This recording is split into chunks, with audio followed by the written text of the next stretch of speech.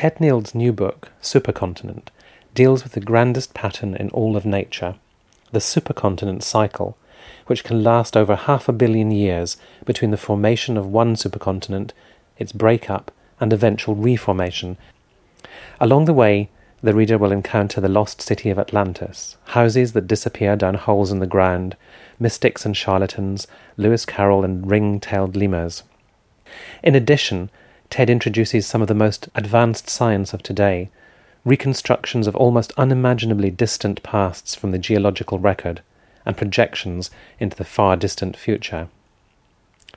He begins the book and introduces the notion of a supercontinent by imagining in the far distant future a space traveller coming to Earth. I began by asking him what that space traveller might find. Well, I imagine somebody visiting our solar system in 250 million years' time.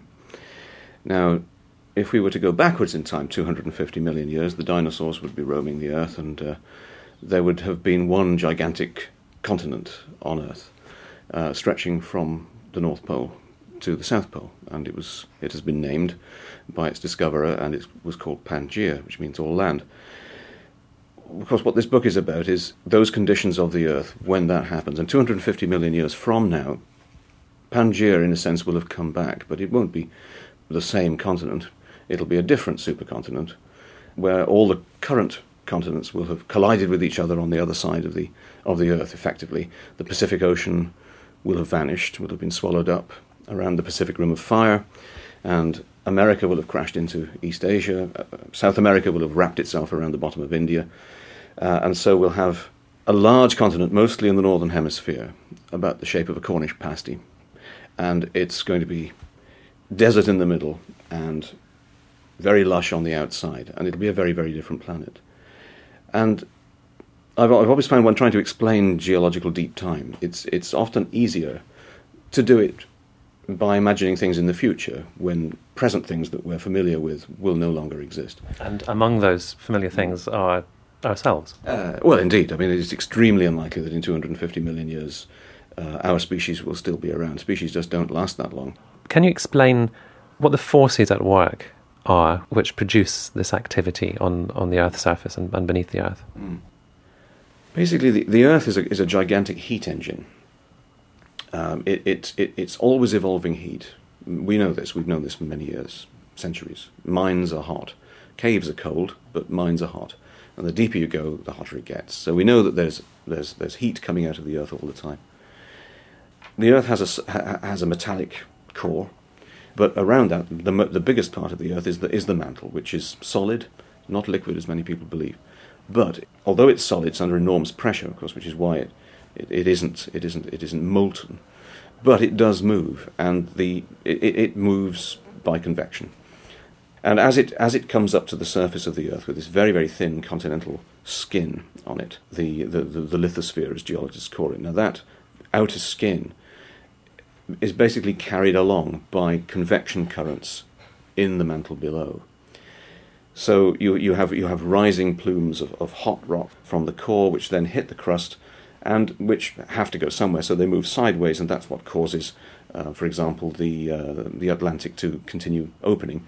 You have rock rising underneath the mid-Atlantic ridge, and then the flows of the mantle rock on either side of the ridge basically pull the ocean apart, and the ocean floor is continually remade along the scar.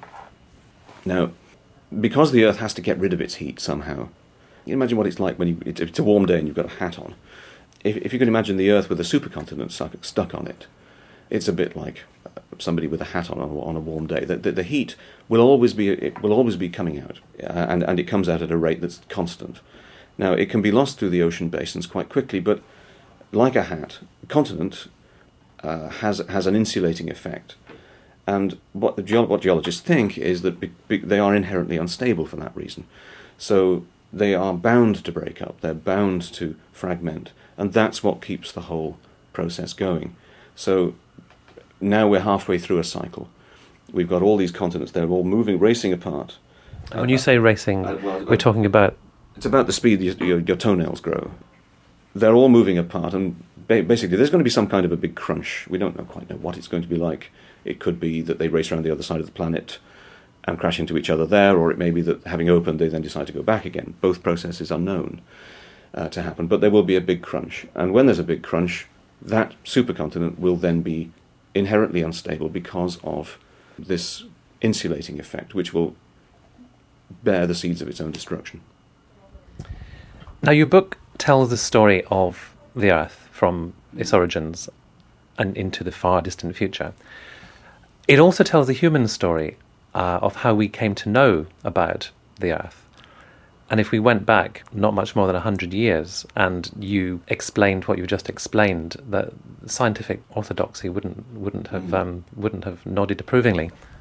Oh yes, I mean, well, you wouldn't have to go that far back, really. I mean, I can remember when I started studying geology. That was just after the time when plate tectonics had vindicated geologists' suspicions, really, that the continents had moved. That was in the 1960s, and I was learning geology in the early 70s when it started to sink in, really, into the curriculum. But the idea that the breakup of Pangaea 250 million years ago was part of a bigger process hadn't yet sunk in at all. In fact, it was one of the things that Alfred Wegener was challenged on when he published his ideas about Pangaea breaking up and forming the present pattern of continents. Why, they said, would Pangaea suddenly decide to break up if it had been stable for all that time?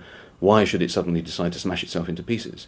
Can you go back a stage and say how Wegener, who was an Austrian geologist who was writing in the early years of the 20th century, how did he come up with the idea that there had been a supercontinent in the past, which he christened Pangaea? Well, Wegener really was alerted to this possibility the way that most people are who look at a map of the Atlantic. He just saw that the sides fitted.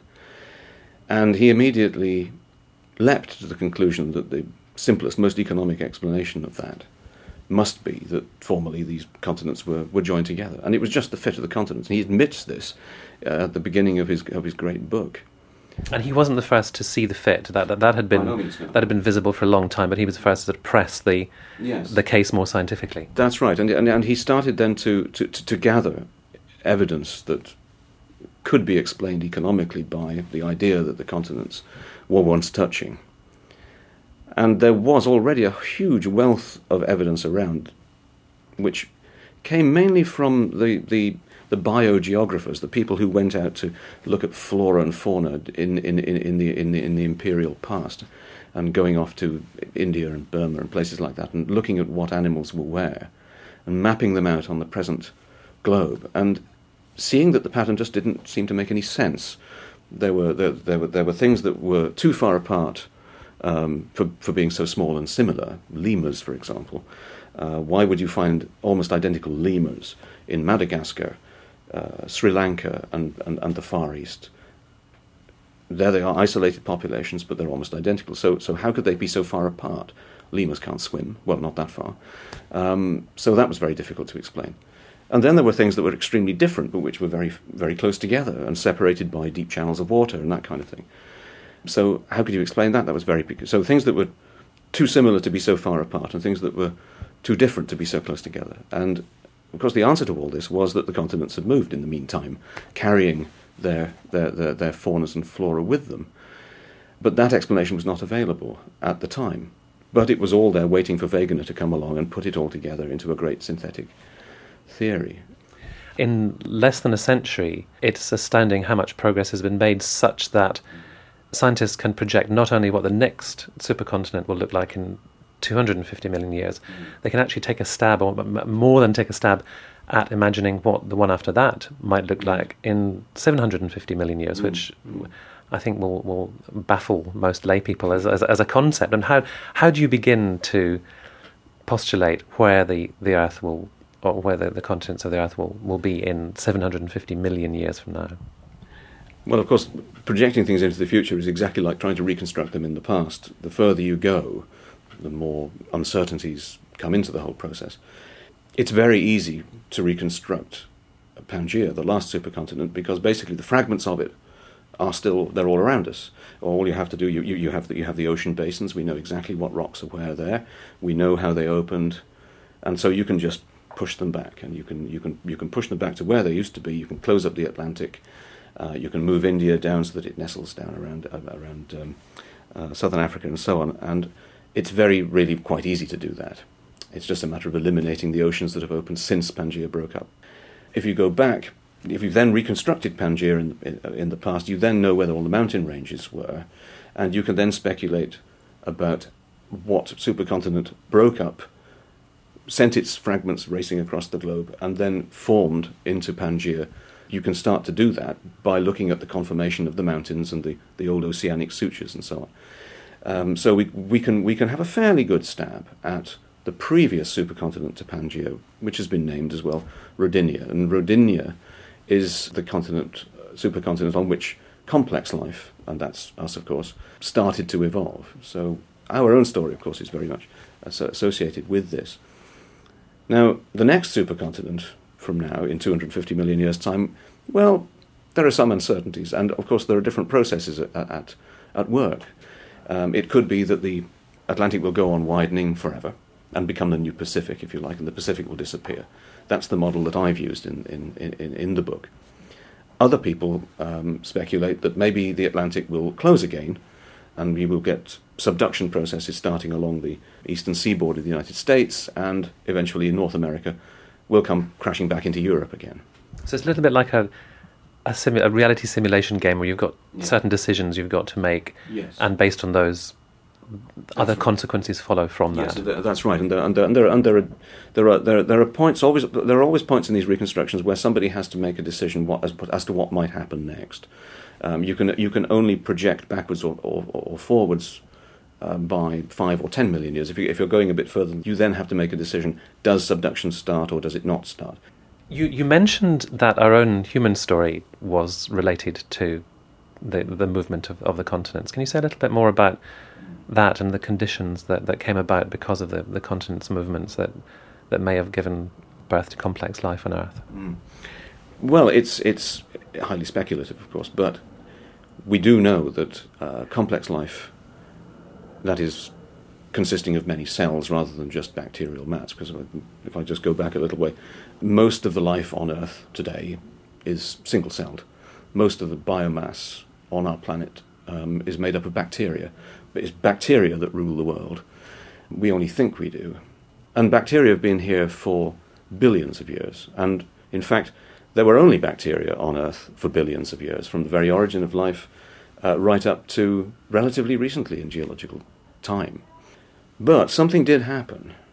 After all that time, millions of years of slime, suddenly something happened. And that was the time when the previous supercontinent to Pangaea was existing somewhere in the southern hemisphere, and in fact this supercontinent is called Rodinia because it's related to the Russian word Rodina, which means birthplace or country of origin, motherland.